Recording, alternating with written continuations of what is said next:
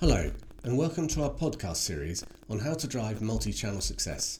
In this series, we'll be exploring a range of issues which you and your business are faced with every day. Three of us from Prospero and the Multi-Channel Expert have pooled our expertise and experience of working with many brands over the last 20 years to come up with a set of practical suggestions and ideas that will help you deliver greater success in your e-commerce business. We really hope you find the discussion useful, and we look forward to your feedback.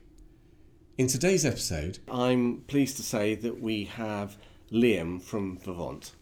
Hello, thanks for having me. So Liam, how would you describe what Vervaunt do? That sometimes is a tough question because we mould to some of the projects and brands that we speak with, but essentially we're an e-com consultancy that have specialist areas between us. We do a lot of technical requirements, scoping pre-projects. We do a lot of re-platforming projects end to end. So we'll be sort of product owners, we'll be the technical governance and delivery partner on that. And then we run sort of strategic roadmaps. So post-launch, we work with a lot of brands to do a sort of 12-month strategic roadmap on how to essentially keep growing. So we cover a few things, but fundamentally we have a technical core skill set of supporting our e-com clients. And would you say you specialise in any particular part of the ecosystem?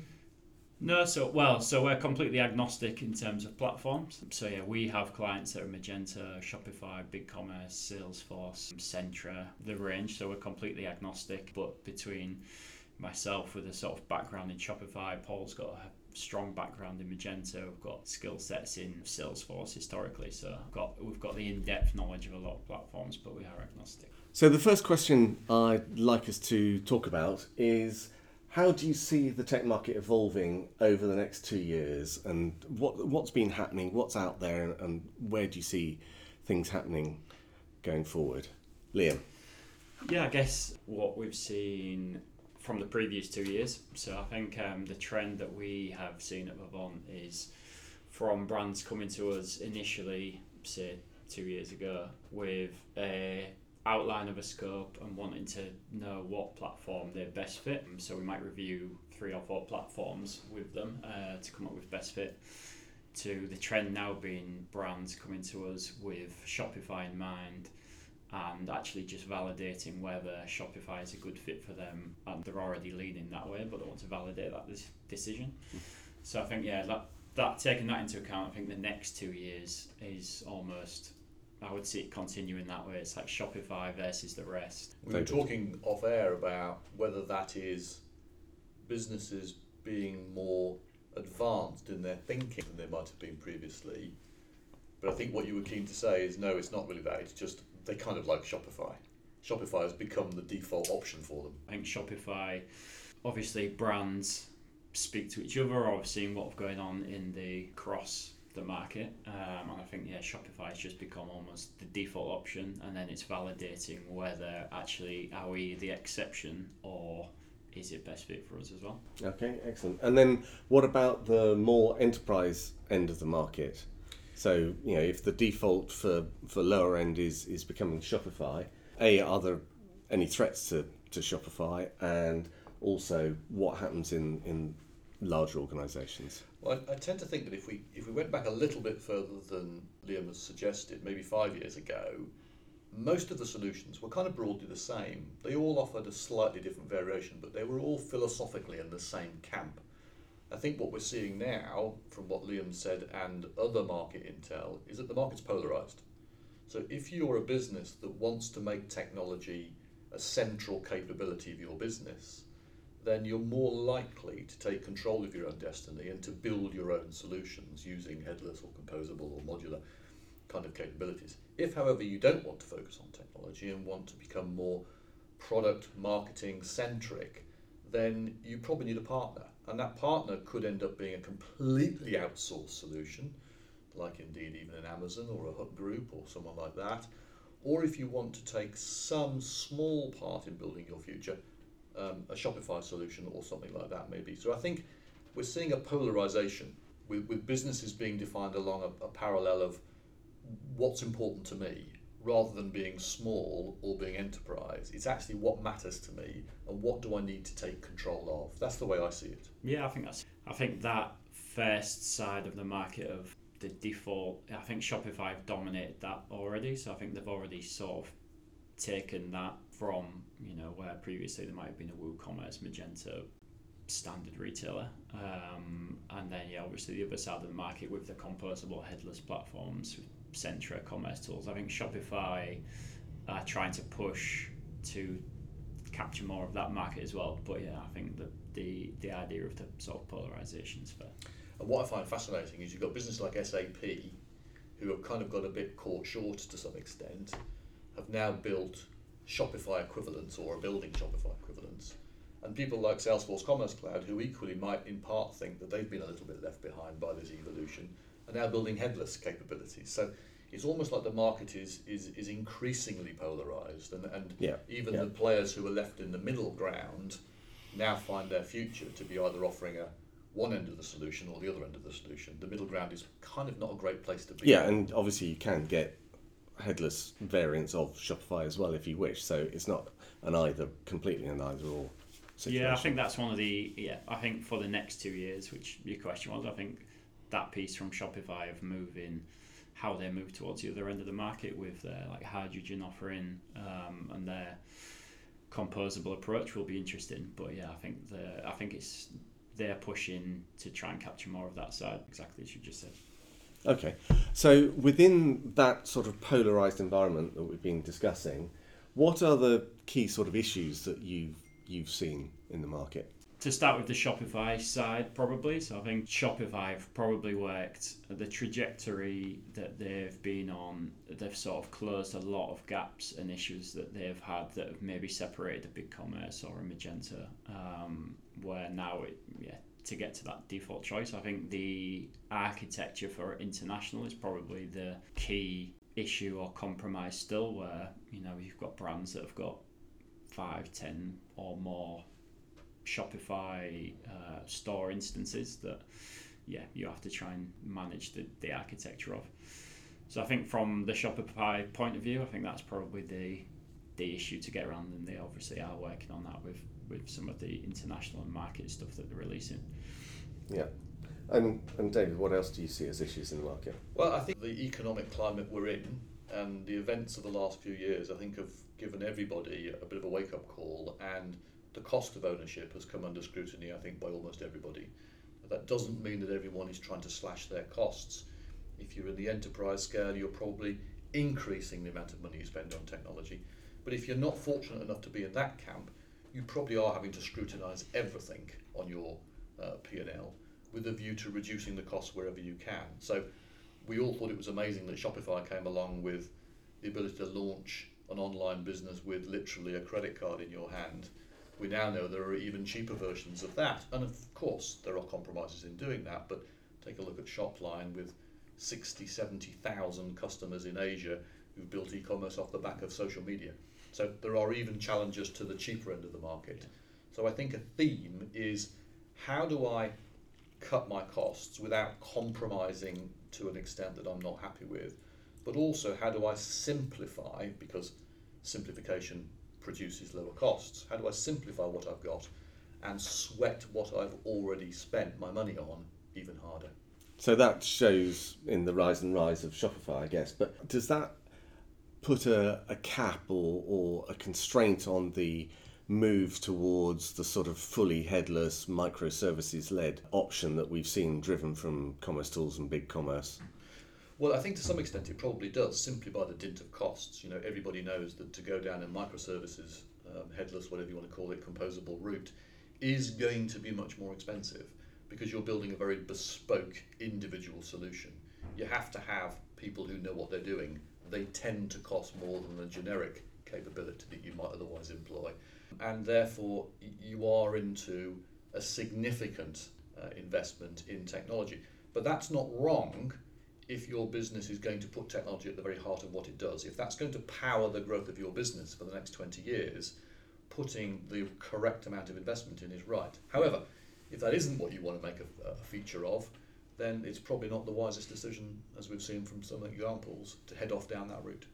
Yeah, I think what I was going to say, the other point in general issues that we've seen is definitely that TCO's side, so brands that have come to us, or we've done a survey of about 100 merchants on where their priorities lie in terms of budgets, and reducing that TCO came out top or second to billboard advertising or something, but basically top.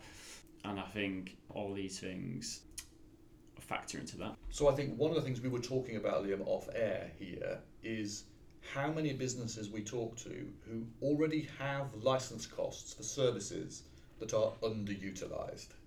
So with the evolution of software and the acquisition of companies by other companies often means that people are paying license fees for things that they're barely using. It's the old kind of, I guess, iceberg concept.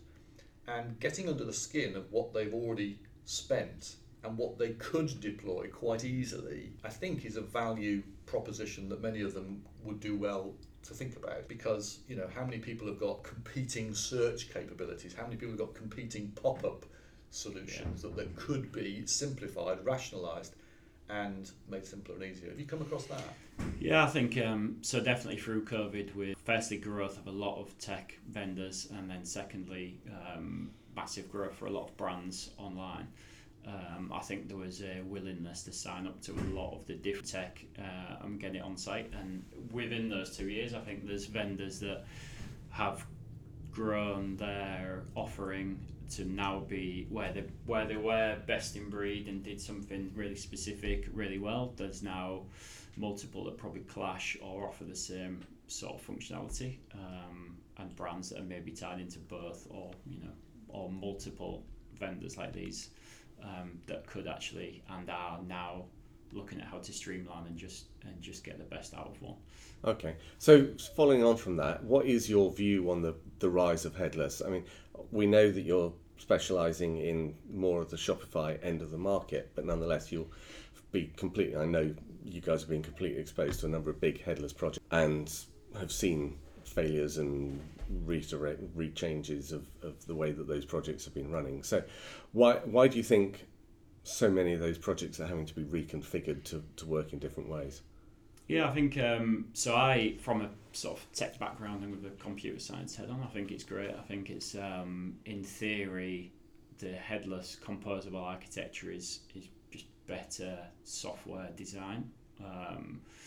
So yeah, I like it from that side.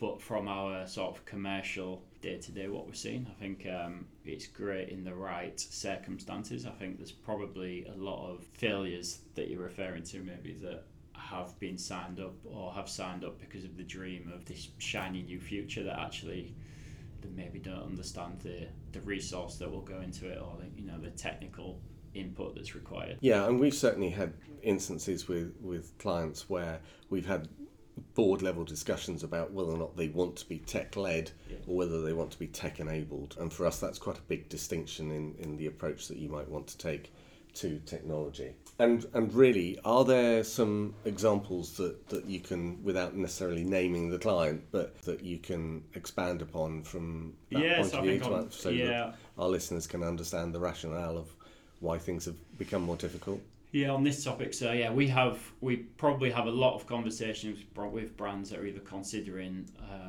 headless or composable, or have started the journey and actually want some input on how it's going. Yeah, there's one brand that we're talking to that we've made build with Commerce Tools, and they were approaching maybe the £1 million cost and didn't see the sort of end goal in sight, and they ended up they'd just been led by somebody whose technical opinion was it was the best way forward, and for that brand, who was sort of a high street fashion brand, I guess, it was just the wrong approach completely, and they ended up abandoning that for a Shopify build. That's quite a contrast, isn't it?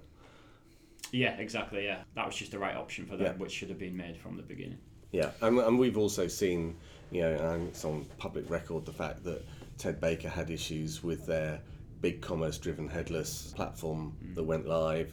Then they've been bought by ABG, and now effectively they're going to abandon that big commerce platform and outsource it all. So we've seen that, and we've seen Reese give up their bespoke platform and go on to the next platform, and then next taking a controlling share of the business. So I guess there's a polarisation of a number of different approaches.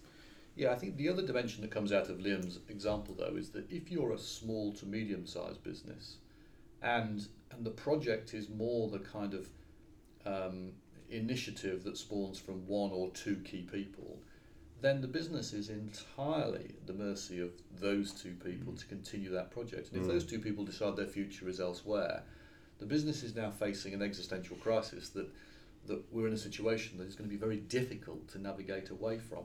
So I think my advice to small, medium-sized businesses is think very carefully about the risks, the downside risks of an initiative like this, because it could A, be very expensive and very costly and take longer than you think. That I think is proven.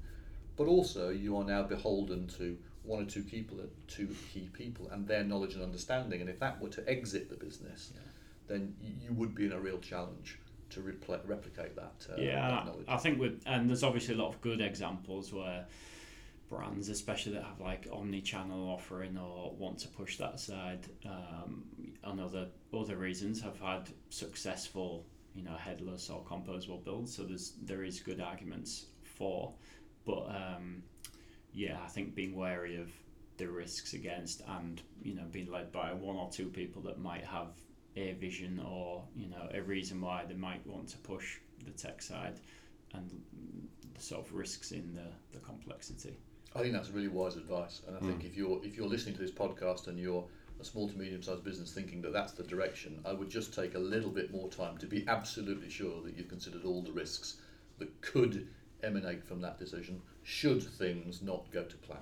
And in terms of the total cost of ownership, what examples have we got of people stripping cost out of the business and trying to simplify things? I mean, we've certainly experienced it in the past where we've managed to get one person to run a Shopify website to do absolutely all of the marketing and all of the order control and literally everything for a startup brand, versus we've had other clients where effectively you've got 70 people in e-com trying to run things, or in another case 450 people trying to build their own platform. So what are people actively doing at the moment to try and strip out costs? Yeah, I think one of the points comes to, so we've seen brands where there's tech like Algolia, Content Square, Dynamic Yield, other big sort of complex pieces of tech that are really powerful, but the brand has either streamlined the team or don't have the resource in the team to manage those, so not getting anywhere near the best out of those pieces of technology. So I think we've seen brands look to switch those out for something more simple to use, or something where even if it's not as powerful, you can get 100% out of it without anywhere near the resource. So I think that's one point. I think your point earlier on, where there's tech that have grown, so a couple of years ago you might have seen, or you might still see, brands with Noster, Klaviyo, Yotpo, those all in the same tech stack, where actually some of those have sort of diverged to offer functionality that crosses over. So actually, is it still right to have all three, or can you get all the required functionality out of less of those separate pieces of tech? And then I think the other point I was going to make was actually we've seen people invest in more tech that will streamline the resource needed within the team. So an example being brands that will have one or multiple people sat whose day-to-day is dominated by product management via sheets or a lot of manual effort, and investing in putting in a PIM that has automations and that can push that data across multiple places is an investment, but it actually saves two people's resource of time, which can be spent elsewhere. So and again, PIMs are becoming cheaper at that end of the market as well, so that you can get to a situation where you can see that the economics are getting pretty close to two people's full-time job cost.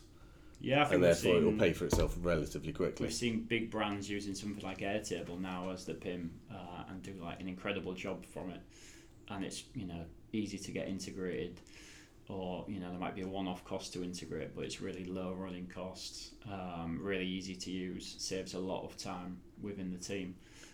So in that total cost piece, it's really beneficial. I think for lots of people listening, and certainly for lots of retailers, the idea of investing might seem counterproductive to the idea of trying to save costs. But actually, if you can prove that putting a PIM in saves a couple of heads, and the benefit of that is worth having, then do it. I think I'd use the same logic of technology. So if you've got overlapping technology, you're far better off taking out a couple of bits of non-productive tech and possibly investing some of that saving in a product manager who can sit on the balance of the tech and make sure it's utilised. Because I think we've talked before about how sometimes tech is not used in the kind of iceberg conversation. It might now be time to invest some of that saving in a person who's going to sweat that asset and maximise the value people get from the remaining bits of tech. Yeah, exactly. I think so, and some of the tech that I mentioned previously, it's very powerful, can make a huge difference, but you need to have that resource invested, otherwise there's no point in having the tech whatsoever. If you're only getting 20% out of it. So there would be benefit for a client in terms of taking stock of the stack that they have to look at the overlaps right now with a way to going forward with a simplified mindset. I mean, if we look at the amount of change that many websites go through, which is not that great, you would argue, how much ongoing real-time optimization are many people doing? Well, the answer is very little. Google's removed its core product in that area, so that's not helping. Yeah. But actually, there isn't that much change going on, so therefore having a low-cost, sustainable stack when the overall e-com market is at best flat to -5% makes complete sense. Yeah, I think it does, and I think that the point I would put behind that is you're far better off as an e-commerce leader to make those decisions yourself than wait for the finance director to tip up and ask you to save some money. Yeah.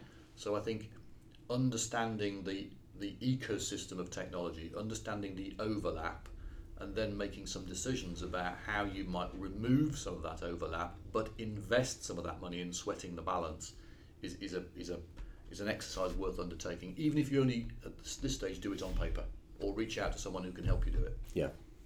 Okay. I'd now like to move on to something that's related to that, which is actually when you have a new project, and typically these are being driven in agile ways, you're working with your clients in agile ways, is enough resource being deployed by retailers, in particular retailers and brands, to actually plan things properly and try and identify and define some of those requirements? So it's the corollary of take stock of your stack, is actually saying, okay, we've got this new stack, we're building towards a new environment, but actually what are the business requirements for that? And we've had instances in the past where technology has been operating in kind of a vacuum and doing the best job they can because there's no business requirements against which to build things. But so have you experienced that in terms of your business? Yeah, I think I'd like to think so, because when we're working with clients, that's our role, I suppose. Hopefully they're putting enough thought into that. I think some of the composable and some of the headless builds that we were talking about earlier that are maybe failing is due to a lack of that scoping or that requirements piece being in depth enough, and maybe an expectation potentially naively from the brand side where there's an expectation of going composable, but having things just work out the box because people are more used to the Shopify or the big commerce where you'll just get gift cards out the box, or you'll just get promotions tools out of the box. And I think some of it is potentially naivety or not the right people being involved. So yeah, I think that's probably a big reason behind some of the failures that we talked about. Okay, and I want to ask specifically about Agile, because that's one of the conversations David and I have in particular, which is how agile can one be when re-platforming? Because from our point of view, we've seen numerous clients where they are performing in an agile, but in terms of what you've seen, how agile can organisations in this be? I think that the agility, and I think a lot of brands move to Shopify because of agility, but I think some of that agility has to start post re-platforming. So I think the re-platforming side is there's a piece of work that needs doing in it, and it needs to be planned, and there's consequences technically, or from SEO point of view, or from your paid performance marketing point of view if things sort of completely change. If you're too agile and change drastically. So I think there needs to be a lot of structure around that initial replatforming piece. And I think, a lot of the agility probably comes post launching. But what's your opinion? Well, I mean, we've had several clients where they have big teams using Agile, and the key thing for us is that there is no common vision of what they're trying to build that's understood across a large team of people, and that absolutely has to happen. Everybody's got to have a common understanding, or it's just not going to work very well. And the other one is having a lack of transparency between the actual teams involved, so that somebody might be building a product that will do X, Y, and Z. They'll be using Adobe to define the navigation on the site, but actually, because they're not linked to the data team, they don't know that all the product data could be driving the navigation. So you end up having a manually driven process in Adobe to drive navigation that could be data driven. For example. I guess we're probably saying the same thing, where I think that initial piece definitely needs the structure and the sort of aligned vision up front, to avoid any sort of drastic consequences around launch or through the build. I tend to think that most retailers, and of course there are exceptions and doubtless many exceptions, most retailers struggle with the notion of being agile. They have been born and grown up and matured in an era where silos were actually quite productive things. People were allowed to get on with becoming an expert in their silo. And now here we are saying, you've got to change all that. Everyone's got to talk to everybody and everything's got to be transparent and and that's just not in the DNA of lots of well-established business. It's really, really difficult to do. And I think a lot of projects fail, as I think you've said, because that isn't true. So I think agile with a capital A is an aspiration for many, but in reality is very, very difficult to achieve. But I want to go back to something I think that I heard you guys say before about retailers with a preconceived idea that Shopify was their solution, and therefore please tell me why it shouldn't be. And that made me think maybe they are getting more prepared. They're thinking ahead. Sadly, I don't think that's true. I really don't. And I think that the world of third-party suppliers has grown up to help retailers through that journey. I think if retailers were doing it for themselves, you probably wouldn't need that plethora of solutions. I mean, you've even got businesses that have been established to draft RFPs for people, whereas we always used to thought that was our job to draft our own RFP. So I think I would advocate a bit of a return to self-control before you start engaging with any third parties, because the reality is, with respect, every third party has a product to sell, and the moment you start engaging with them, you are likely to be to some extent biased by what they say and how they say it. So there is huge value in having independent thought, which you can only really have if you talk within your own organisation about what your value set is and what your aspirations are and how you should go about conducting yourself. Because the moment you open up the market, the vast majority of people you talk to have something to sell you. So what you're effectively saying is that the retailers currently, or many retailers currently, don't necessarily have the skill set to be able to extract the best from technology, and they need to be mindful of that. They don't necessarily have to be complete full-on experts in technology to do that, but they also then, if they talk to a third-party expert to try and help them make decisions, have to be capable of understanding the bias and the feedback that third party is going to give them. Yes, or talk to a third party who's truly independent. Okay. Yeah. So, Liam, what's the most exciting new technology you can see brands or retailers using over the coming months and years?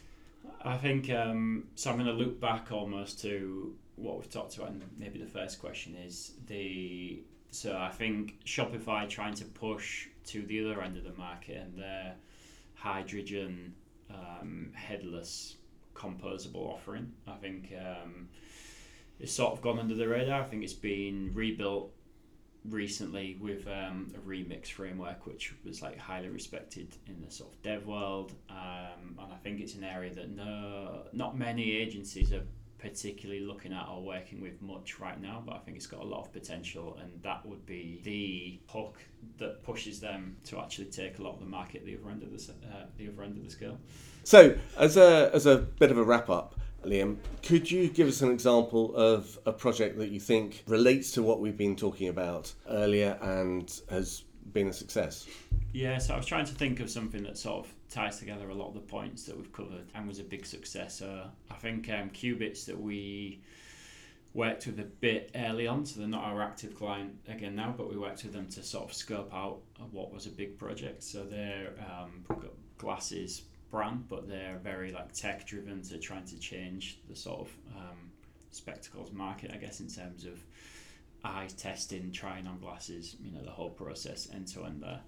But they were on, so they had like a custom monolith platform basically that was their front end, it was their back end in CMS, all of their eye tests were all going through the same platform. It was their POS system, it was their ERP, the warehouse and sort of lens management all went through the same system. So it was a big beast, and part of that early project that we worked with is actually how we can.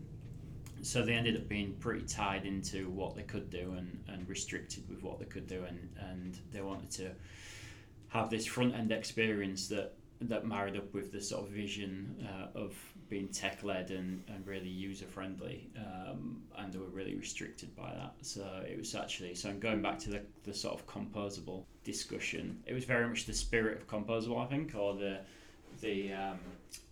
the reason for composable. So it's like, how do we actually separate these things in a way that commercially works? So we can't just rebuild it all at once, because it'll be a 4-year project, and by the end we're going to have people testing in stores, we're going to have people testing online, we're going to have the warehouse, all it sort of the touch points were right across the business. So there was a lot of discussion of how best to separate these pieces of functionality. So they split the front end off, rebuilt that on Shopify, but used the API to push everything back into that monolith system that manages the inventory and everything else. But then the next phase is going to be how to split that off to a best in breed ERP, and then one by one approach these in a composable way of getting to the point that they want it to be at from a tech perspective. Great, thank you. I think David has an example too. Yeah, I was just trying to rebalance the rhetoric a little bit. Composable and headless has taken a bit of a kicking in this podcast for a variety of reasons. So I think I just wanted to cite one example, which is our friends at Aldi, who have embarked upon one of the most enormous projects you could possibly imagine, which is to build and launch a US business from scratch using their global capability, and I do mean global because elements of it sit across the world.